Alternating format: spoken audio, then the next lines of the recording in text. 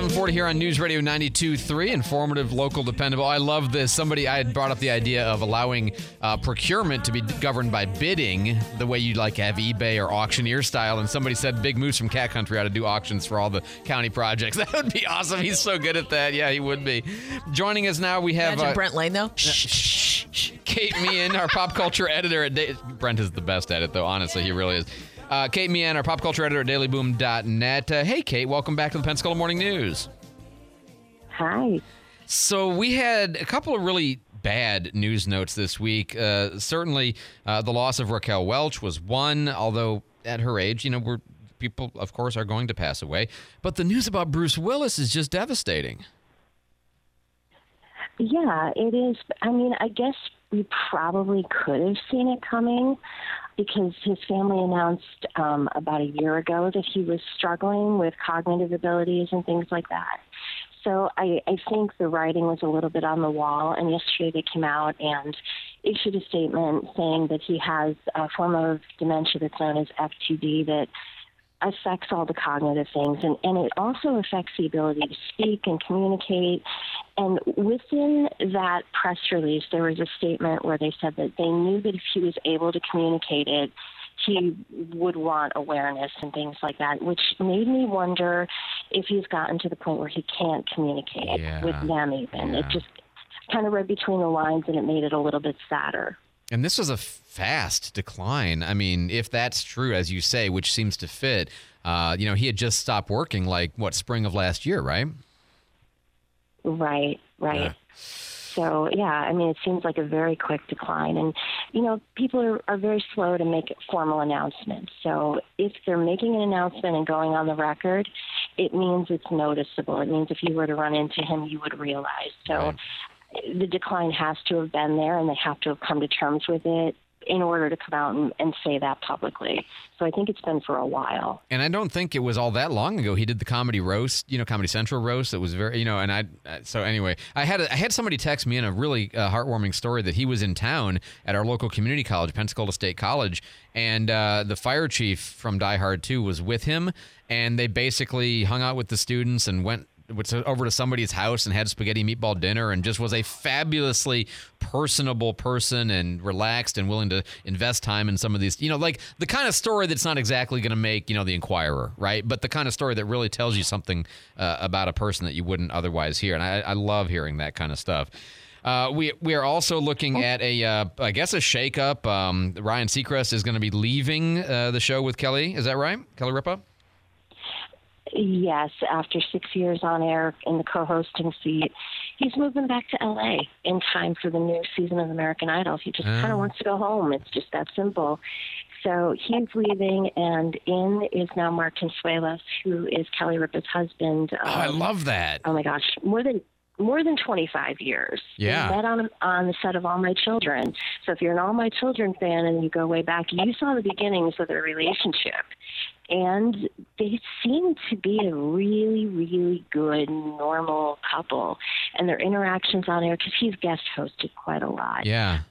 People love him. They love seeing the interaction between them. So I think it's a good move, and I think it'll breathe life into it, too, in a different kind of way. God, that is, just the very idea of seeing a healthy, happy, loving couple interact publicly like that alone is worth its weight in gold. And also you have all the we know about all the stuff at other shows, and I've always thought that you work with people who admire you and praise you, and you get to giggle and laugh with them, and that's different from the stresses and struggles of often what happens in a marriage. And being able to be around your spouse a lot like that and work together, I love it. I think that's a fact.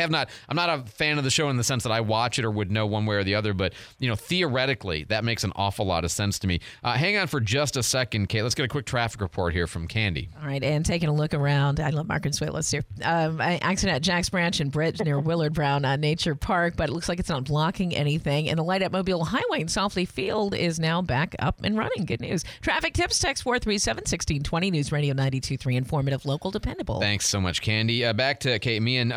Speaking of that kind of real, honest sort of relationship, not quite the same track record, at least not yet, but Orlando Bloom made a comment about his marriage to Katy Perry, saying, sometimes sometimes it's challenging. And I don't think he meant like she's difficult to be with. I think he was talking about how, some of the things that he's been doing, especially professionally, create challenges for her.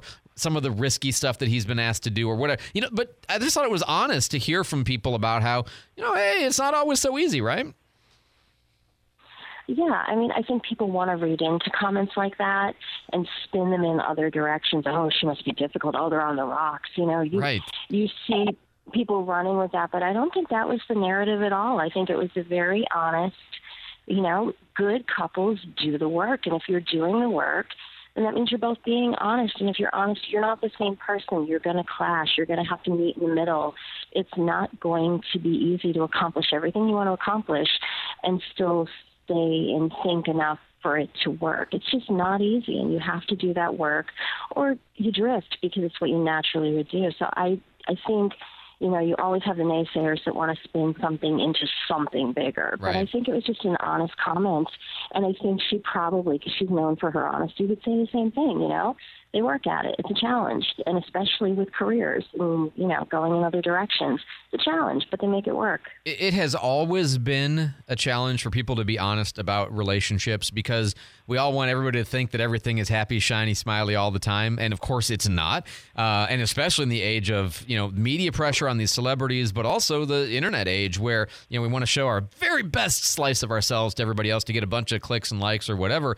And I'm all in favor of it. Just like, we fight in front of the kids because I want the kids to know that, when they grow up and get a marriage and all of a sudden there's trouble, that's normal. I want them to know that. And, more of that honesty in front of just the people, let alone your children. I'm for it. Speaking of which, Megan Fox and Machine Gun Kelly,